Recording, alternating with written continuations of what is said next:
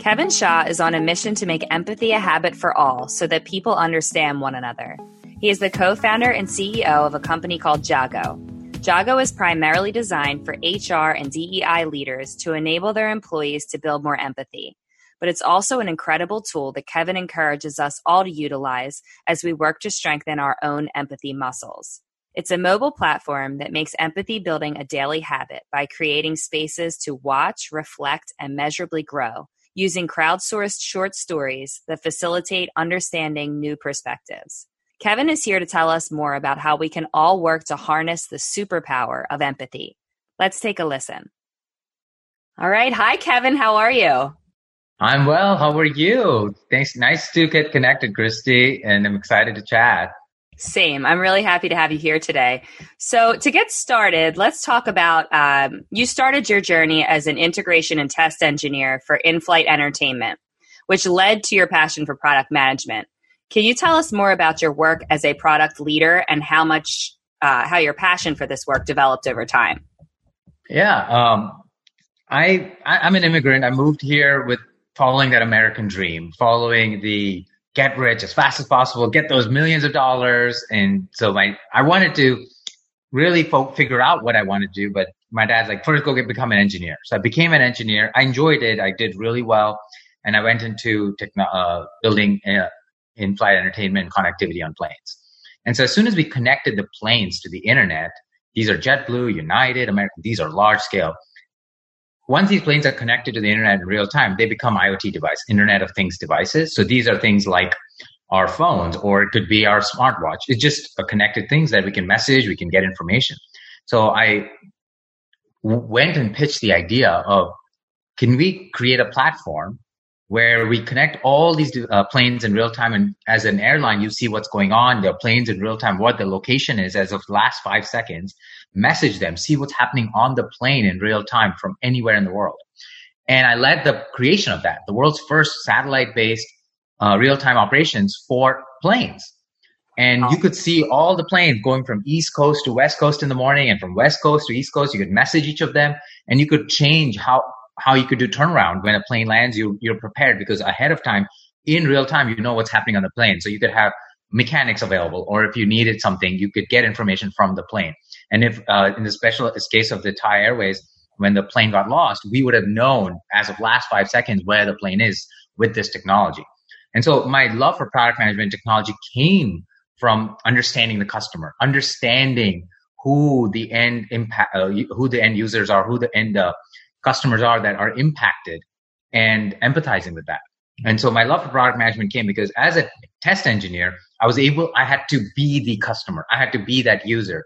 And so I was required by job to empathize, to understand, put myself in the perspective of the people who would be using the products. And so by doing that, it made me come to, okay, let's not be at the end of the chain, where as a test person, you're at the end of the development lifecycle. How do I just help determine what is being developed? And so that led me to product management, my love for product management and IoT, Internet of Things. And that transformed into a lot of the other work I did within the airline industry. For 10 years, I did that job, and it was incredible transformation. Till this day, that platform that is built is considered innovative. It won awards. It was something that I truly was excited about. And I continue to do that in my next part of my career as well. That's incredible. That part of your story, I did not know. And I think that that's just amazing that you were a part of something that was so innovative. And so can you tell us more about how that work led you to eventually create your company, Jago? Yeah, so that was all in Florida. Being an immigrant in Florida, being a gay man, we had a very very nice life, like a nice house and a pool near the beach, but we felt retired. We didn't feel like we were growing, my husband and I, and we were like, okay, it's time. I just got my MBA. It's time for me to go grow as people, find new places. And we wanted to pick a city, and we picked Seattle, and we found a company called Axon, where I joined as a product leader to build technology for police. It's a very timely topic, especially what's going on yesterday and today. with these are technology. This is the world leader in technology for police. They were called Taser. They changed their name to Axon. They built Taser. They are the Tasers, and that's how the company started. The software services and body cameras and all these other products that they're building for public safety and police. Their mission is protect life, drive accountability. It's very easy to align with that mission. You come in, you're like, yes, I want to drive accountability. I want to protect life, and I want to join it. And so we moved to Seattle with that. I put myself all into that work. And over the 3 years I was there, I really just grew. I did so many things, worked on drones, worked on Taser. I led the Taser software transformation where the Taser was a hardware device and we turned it into a SaaS product. And I led that. And it was a new Taser that we launched. And I led, and then because of the work I did, the CEO asked me to lead a startup within the company. He's like, here's some budget. Can you go look into the communication space of public safety and see what we can do there? And I worked on that, and that sort of evolved into the world's first real-time operations for police. So I led as a director of product, I was leading as these body cameras, the new generation body cameras that came out are connected to the internet. They're IoT devices. They're on the AT&T and Verizon the response, the public safety networks. And these cameras can do all these other things essentially like a phone can do now. And so I helped create a team, and we led and we built a platform where all these officers you could see on a map in real time where they were, and you could get notifications if there was a weapon draw or a gunshot detected or a taser used. You would get a notification on your mobile app. You could click on it and you could watch live streams. And this is live right now in the world. And I was the first person to build it. In fact, I even filed a patent. It's not issued yet with Axon.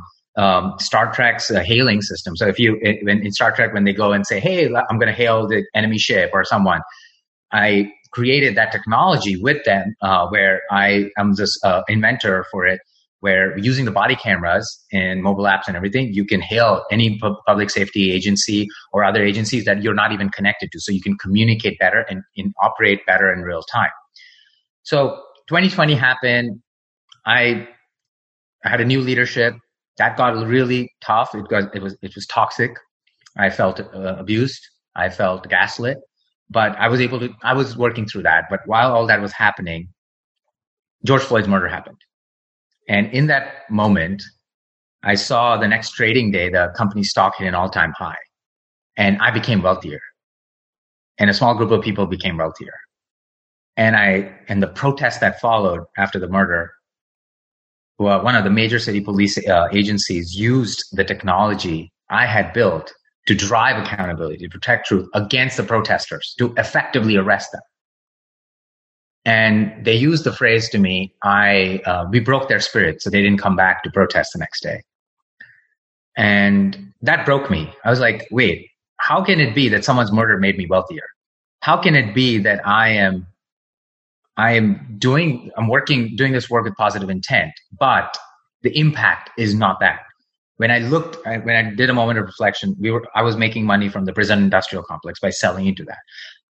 And I was making money from the police. And yes, we were doing good. I'm not going to say the tasers and body camera haven't saved lives and they haven't done good. They have. But what I noticed, because I've been deep, I've been ride-alongs. I've been to ride-alongs all over the world. In London, I've been in a police car driving really fast in the backseat and or on the sidewalk. And in Seattle, being part of a police ride-along where we were helping save someone's life in a hidden car accident. And I had to help. And I've been on the front lines to understand and empathize, coming back to the theme. And I wanted to ask myself that question. And then I realized that, wait, we needed to fundamentally change the system. This isn't a one police person or one cop issue. This is a systemic issue that we needed to change. And I could not continue to make myself wealthier on the system that continues to oppress. So in that moment, I resigned. I had a special performance-based contract worth $15 million because of my role at the company. It was a unique contract that I gave up over the 8 years, and I didn't have a job or a plan. In the middle of the pandemic in June of 2020, I resigned. And then I was sitting on the couch with my husband we were watching Crip Camp on Netflix, which is an incredible documentary that the Obamas produced about the civil rights movement of people with disabilities. And I asked myself, how do we solve the polarization problems? The political polarization was it was just increasing and increasing. And then the police and the community polarization was also increasing. And how do we solve this problem? Also, I looked at the research, diversity, equity, inclusion, because of the toxicity that I faced in my workplace. I was like, how do we solve these? These are goals. Diversity is a goal. Equity is a goal. Inclusion is a goal. Belonging is a goal. What are the steps to get there? And why are the current steps not working? And all the answers led to empathy. And empathy was my personal differentiator. As a product leader, as a people manager, I was leading with empathy. And that was just doing it in my micro world. But then I realized empathy was the answer. And like, wait, how do we now scale empathy? The problem is not everyone can sit and watch Crip Camp, or not everyone can do this. So how do we create that system? And so we needed an empathy gym. Just like we go and work out every day and we make habits of eating healthy, we need we need to build an empathy habit. And that led me to Jago, which means to wake up in Hindi, which is an empathy gym, a mobile app-based platform to make empathy a daily habit, with the mission of creating a world where people seek to understand one another. That is incredible and fascinating and inspiring. I mean, that story alone is really inspiring. And I commend you for what you've done and the decisions that you've made. And so you say that you're leading your startup to create a world where people seek to understand one another by making empathy a daily habit. So can we get more into what that concept of the empathy gym is and how that actually works? Yeah, I would love to. Thank you. And thank you for your kind words of support. It really means a lot. When we look at empathy, it's perspective taking, and it takes work. Empathy is not easy. It's like, oh, let's be empathetic. And a lot of times people confuse sympathy or compassion with empathy, and there is a difference. And it is important. Empathy doesn't mean we agree with each other. It just means we understand each other. That's or I understand your perspective. And so to do that, we created a team where it's a community-driven project that we're doing. It's not just me and one co-founder. I reached out to people and I said, hey, we're doing this. We're not going to become billionaires. This is not that, but this is to make an impact. Do you want to come? You have a day job. That's great. Let's do this as a side hustle in the nights. And then I got a team together of 8 co-founders that we came together as a community to do this work. And what we built is a mobile app that you can download right now on iOS and Android. And you first you create your profile and you learn about your intersectionality. So you create your intersectional profile and you understand that each human comes from different intersectional backgrounds and it grows over time. And your intersectional profile on Jago will grow over time as well. So initially we do the 5 things: race, ethno-racial group, sexual orientation, gender identity, age, and disability. So some of the common understanding. So understand that someone who is Black or brown can also have disabilities, can also have different gender identities, can be at different age groups. And understanding this is an important aspect of removing stereotypes. Removing stereotypes is that way that we as humans created to try to be empathetic, but just ended up doing harm. And so we start there, and then we source stories from all over the world. Anyone can upload their own story in 3 minutes or less. We have prompts. We have themes that you can choose from to upload your story. The idea is everyone's story matters, and we should empower everyone's story. It's not just the person landing the plane on the Hudson whose story should be empowered. Everyone, even that mom in the grocery store who's struggling to keep their child calm, their story matters. And so we want to hear everyone's story. So to understand that everyone comes from a unique lived experience, and that helps remove assumptions and become aware of our biases. And then you watch the story. So as an explorer, because I hate the word consumer. So as an explorer, you watch a story and you learn deep listening, because you have to listen, you have to watch in 3 minutes, and then you ask 6 questions. The first one is, how did you feel after you watched the story? And this teaches you self-empathy. It's very important. Most of the time, people don't pause and reflect on their own feelings. So you answer that question. The next question is, how do you think the storyteller felt when they were telling that story? And then you answer the question, and then on your response, we'll tell you whether you matched with what the storyteller said they felt. The next is, what do you think the storyteller felt when they were living that story?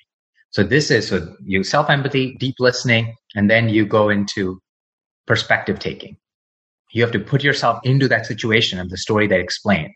And then you have to understand their feelings. And then you answer and you see whether you're not matched with them. Then you're asked, would you like, how much did their outlook change on this topic? So this is a moment of reflection. Wait, now that I understand the story, how much of my biases and assumptions did it change or did it impact?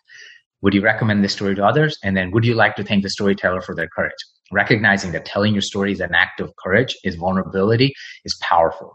And then based on your engagement, you get a score. It's a little gamified. So you get to see your growth, just like your weight and a BMI or nutritional aspects. You get to see your growth as well. And then you're tracking that and you can share your own story. We encourage you to share your own stories as well. And so this is the version that anyone can download and use. It's available. For companies, we bring that to companies and organizations that says, now you can provide this as a benefit. We need to stop saying diversity, equity, inclusion as a training. It's a benefit to be diverse. It's a benefit to be equitable. It's a benefit to belong. Offer it as a benefit to all your employees with your leaders for sharing their stories. They get access to their own private library where they can share stories that do not get shared outside the company. And every person goes through a unique learning journey, and the company stories get prioritized first. So you are drawn in, and then each person can watch the story and grow their empathy skills. All the employees' scores are anonymized and become the company score that's advertised publicly.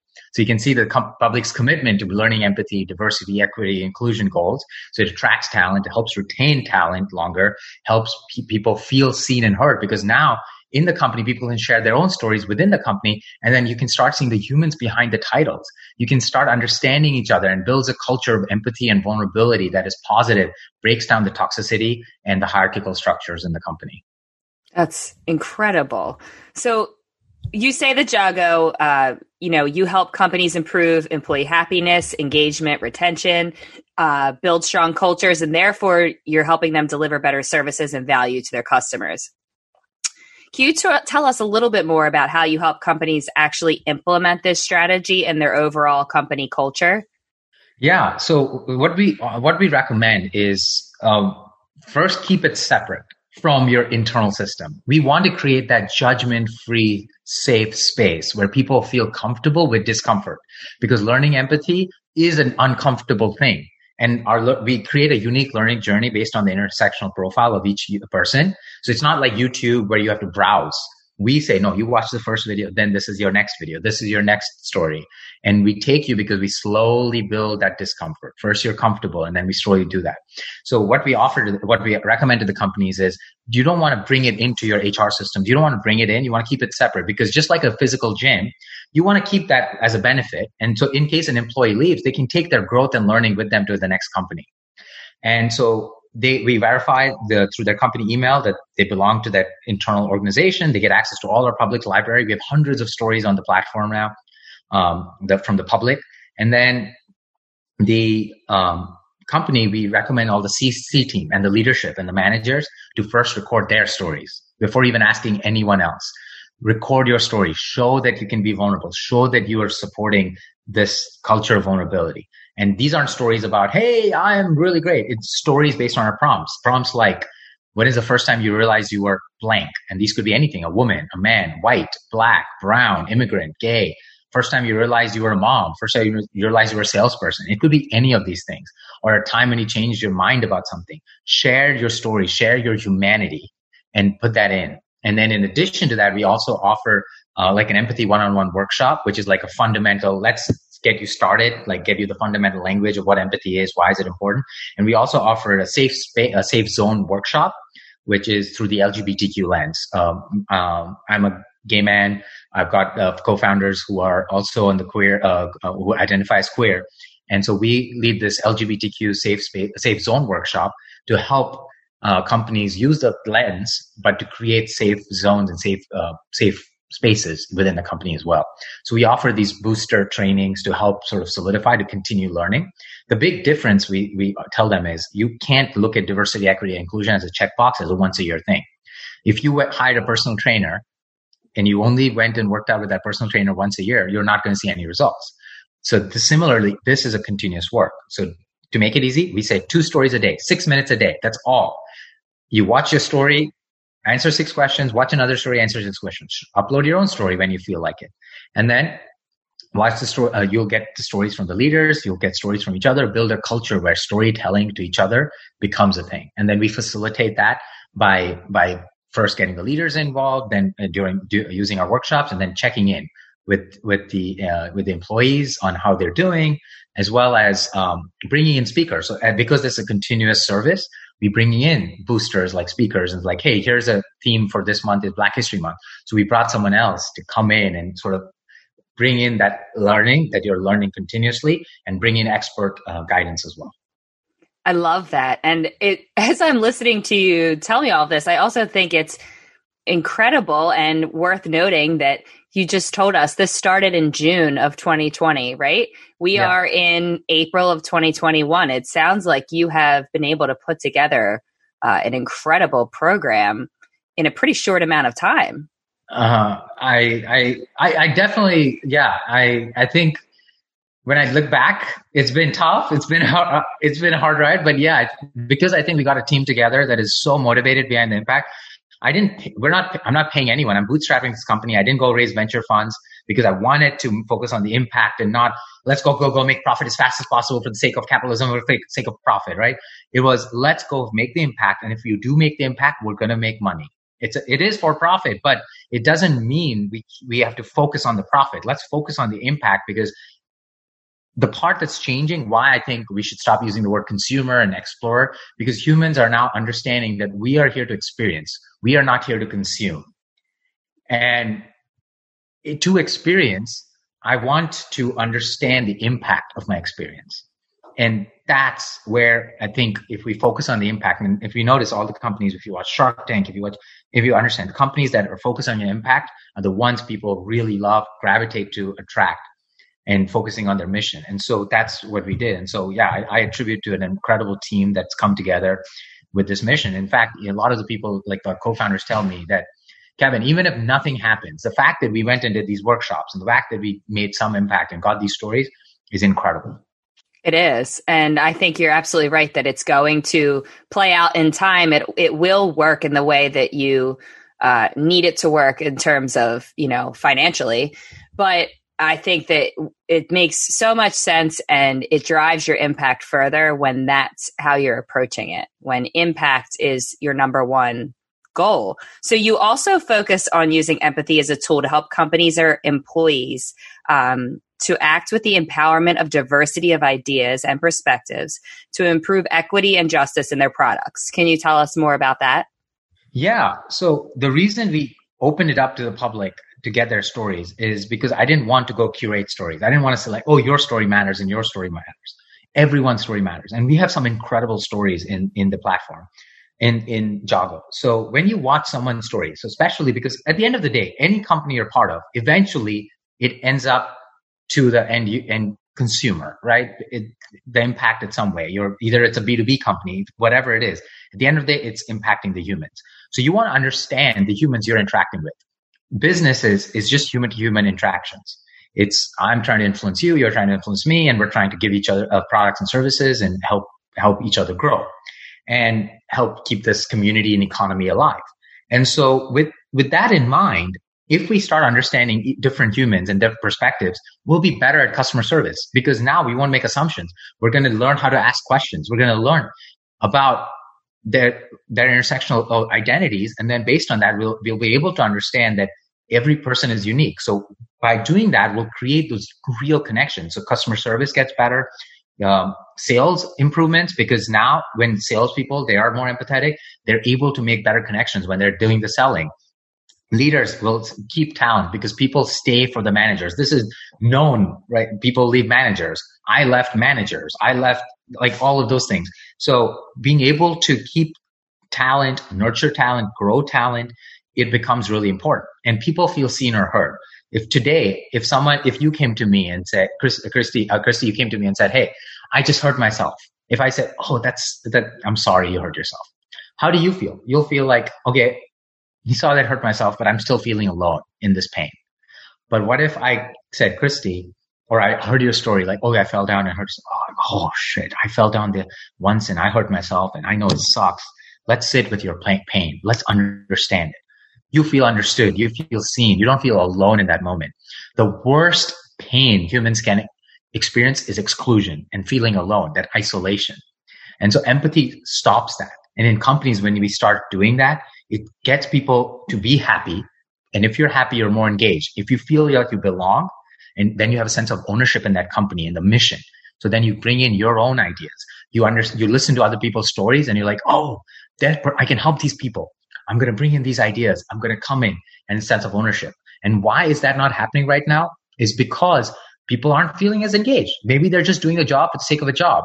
I'm just going to do it 9 to 5. But what if I had a sense of ownership because I felt I belonged in that team? And that's what this does. It makes complete sense. And so at Jago, you believe that empathy can solve the biggest problems in the world. So what would you say are the greatest personal takeaways of shifting to a more empathetic way of life? And how do you think we can all play a role in the bigger picture in terms of using our empathy to shift the world for the better? Wow, a very powerful question. Thank you, Christy. Personal takeaway, shifting to empathy. Since even Jago, 2020 was a transformational year for me. Even though it was bad and I lost 6 members of my extended family, including my grandfather, to COVID. So sorry. But it was transformational because this empathy movement. It was in Michelle Obama's speech during the Democratic National Convention. Joe Biden talked about it in his inauguration, and empathy keeps coming back. The empathy movement is growing, and it is about fixing polarization. So here's an example how I see how it impacts. I watched the documentary Tiger King. I went in very biased. I was like, I'm married to a marine biologist. I have a dog. Like, I know this is going to be animal abuse. I'm like, oh, this is going to be bad, but I watched it. And what I learned from this, and I don't agree with at all with how they treated the animals. But what I learned is the subject of the documentary cared about the animals. They came from a place of love for the tigers. They cared about the tigers. They just had an upbringing where they went through trauma, abuse, neglect, isolation, exclusion. And what the system did, the liberals or whoever, like we as a system, we said, no, you're abusing the animals. Stop. We pushed against them. And what did they do? They felt not understood. They didn't feel seen or heard, and they fought back. And at the end of the day, who lost? Neither one. It was the animals who got abused continuously and the animals who got hurt. What if we flipped it? We understood. We went and asked them, like, hey, why do you like this? Why are you doing this? And then, sorry, I knocked the computer. Why do you do this? And we said, oh, you're coming from a place of love for these. We're coming from a place of love. What if we helped you? Here's some education. Let's understand what your needs are. Let's see how we can partner and work together. At the end of the day, the animals would have then been taken care of. And that person would have feel seen and heard, and they would have come into the fold of let's do it for the animals. So that's where it comes in. The takeaway is let's stop assuming. Let's stop stereotyping. Just because I'm a liberal doesn't mean that these are the things that I understand or my experiences are the same. If I'm an immigrant, these are my experiences. And so a very impactful example was I was having dinner with my husband's uncle and aunt. I'd never met them, went to Arizona. I was alone, first trip to see them. And my husband didn't go with me. I was having dinner with them.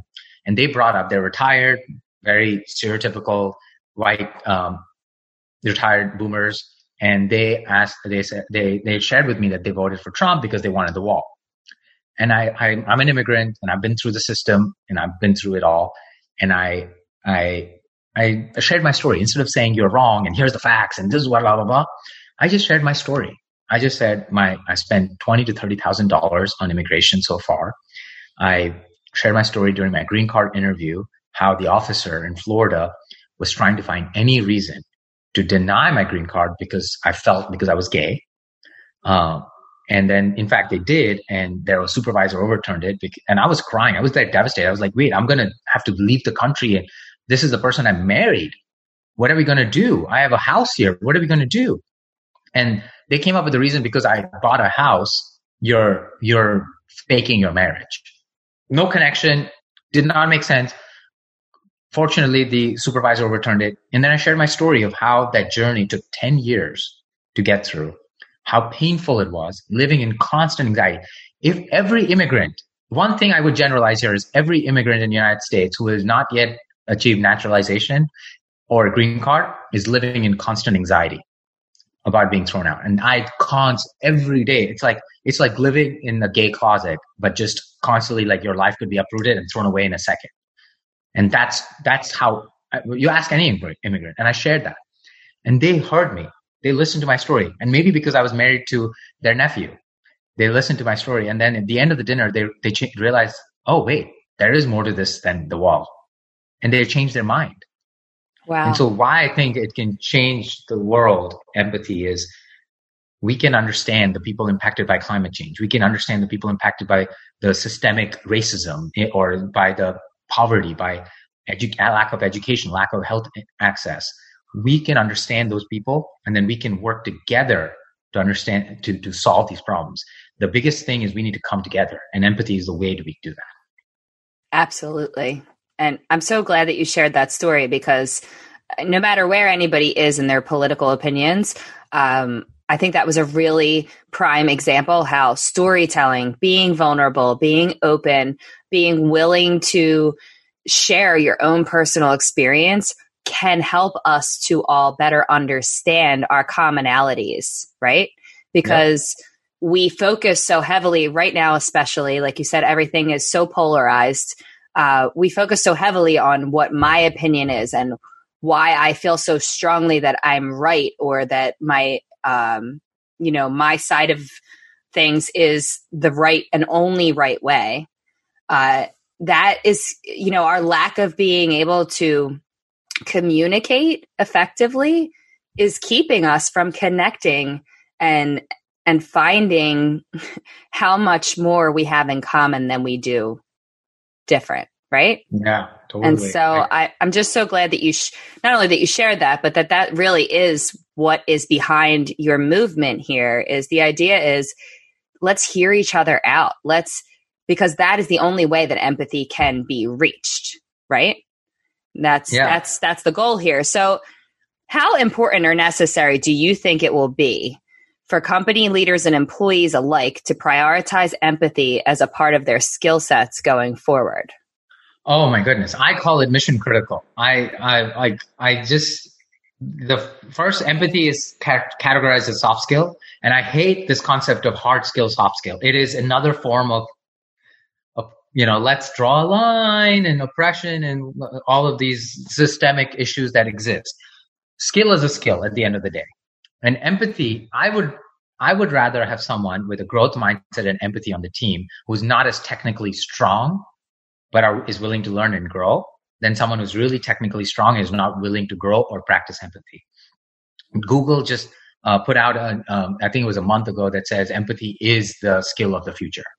And what I think it is the most important, like managers will not be able to keep any talent or attract talent if they're not practicing empathy. Companies will not be able to retain or attract the best talent if they're not showing their commitment to empathy and demonstrating that aspect. Empathy towards customers. You won't be able to innovate and create amazing products if you're not able to empathize with the customers. That is really important. As a product manager, I would say the number one skill as a product manager is empathy, and then I would say communication. And so empathy is mission critical. If I had it my way, and I know it may sound controversial, every politician should be practicing empathy. They should show their commitment to empathy. And empathy is mission critical to saving humanity. Yeah, I couldn't agree with you more. And on this podcast, we speak often about the topics of compassion and community. So compassion obviously is very closely aligned with your mission to create more empathy. But what would you say is the value of building stronger communities, and how might this promote more empathy? Yeah, a great example of value of bringing strong communities is the LGBTQ community, the queer community. Queer was a term that was derogatory. It was used to bully folks that are trans, that are gay, that didn't fit into the mold of you have to be gender binary and you have to be this way and straight. And by building a community, let's bring everyone together that we are marginalized. we were able to make change. Look, the world is changing around us, and the queer word got taken back into the community. And it's a sign of pride by holding pride parades, by holding pride events. The world is starting to realize and that is all because creating a community where LGBTQ folk felt they belonged. And so that is the value of community. The value of community is where we can come together and put our powers together and our influence together and our abilities together to drive real change for everyone. The change that LGBTQ movement and the folks brought wasn't just change for themselves. They brought change for everyone. People, all who might have not identified before as LGBTQ folk, they have a better life now because they have friends who feel like they belong. They have family members that are happy. So that makes them happy. So power of community. Humans, this evolutionary, if you think about it, humans are a community-driven species. It is a matter of survival for humans. Humans individually would not have survived unless we formed communities. We would have not survived the evolutionary aspect. We formed communities, and yes, humans also did a lot of genocide because of that. We can't ignore that, but it was communities that drove the value. And if we build communities with not only focusing on the intent, but also focusing on the impact and owning the impact, we can drive positive change, and we can truly bring value to everyone. I can't thank you enough for everything that you've shared so far, because I just think this is a powerful conversation. It surprised me in a lot of ways, honestly, because I didn't realize just how much empathy can be integrated in so many different ways. I mean, especially with these businesses and companies that you're aligning to work with. But yeah, every single human being on this planet could benefit from what you're doing. Can benefit from this type of training, and not even just training, but committing to the process of what you're trying to walk people through, like committing to growth, committing to the growth mindset, committing to wanting to be a more empathetic person will, in essence, help everybody. Yeah. Everything, right? Absolutely. And the first thing just to do that commitment is help yourself. This is going to help you feel seen and heard. This is going to help you be understood, not feel alone. Because when you upload the story in Jago, you see how many people have viewed, but you also see how many people have thanked you for your courage. How amazing it is. Instead of seeing likes, which is what our brain is like, we're addicted to, it's addictive. Someone thanking us for our courage is not addictive. That is powerful. It's empowering. Yes. And so we're changing the difference. In fact, we cap you. We don't want you to be addicted to this. We say, no, come back tomorrow. You don't get to watch more. You get to come back tomorrow and build that habit. So unlike other platforms where it's all about engagement and addiction, we are trying to remove that as well. And so help yourself by first learning empathy for yourself, self-empathy. And by doing that, you'll be able to help everyone else, and just be happy and fulfilled yourself. Yes. And make that a priority. Yes. I feel like I could talk about this for another 3 hours because I'm so intrigued with what you're doing, but I know we have to wrap it up. So lastly, can you tell us how we can follow along with the awesome work that you're doing and follow along with your mission and help support you along the way? Oh, thank you. Yeah. You can download the app, send us feedback to our website, jago.life, JAAGO.life. And I purposely picked jago.life because it's a lifelong thing. It's not a one and done thing. And it's a movement. And so you can go to our website. I will always respond to everyone's feedback. So we'd love your feedback. Check and share your stories. That is the best way you can help us, is sharing your stories into the platform, empowering your story. If you have a company and you want to try Jago out, we'll offer a free trial. All the listeners for Christy, you just mentioned this, and we'll give you an extra month of free trial for Jago as well. And in addition to that, you can follow along on our social media at Jago Life is our social media on all platforms, as well as connect with me on LinkedIn or any platform you find Kevin Shaw or Jago. We would love to follow along. It's I share a lot on LinkedIn. I'm very active and talk about a lot of these systemic issues and how we break those down. And you can follow along that content as well, and reach out. I would love, and Twitter, I'm on every platform. Just reach out, except TikTok. I'm not on TikTok, I guess. But we'd love to follow and get your feedback, and we'd love to get your company started on. And it could be a nonprofit. For nonprofits, I'm offering it for free. And for profit companies, please join, connect. We will help you get on the empathy movement right away. I think that you are adding so much value to the world right now. And I thank you for the courage that it took to leave the position you were in and make the decision that you made, because we're all going to benefit from what you're doing now. So thank you so much for taking the time to be here. We will follow along, and we're just grateful for everything you shared with us today. Oh, thank you, Christy. Sending you love and appreciate. I feel seen and heard by you. So thank you. If you enjoyed this episode of Be the Good Podcast, please like, comment, and share. And for all updates, you can follow along at Be the Good Podcast on Instagram and Facebook. And remember, we can all find our own way to be the good.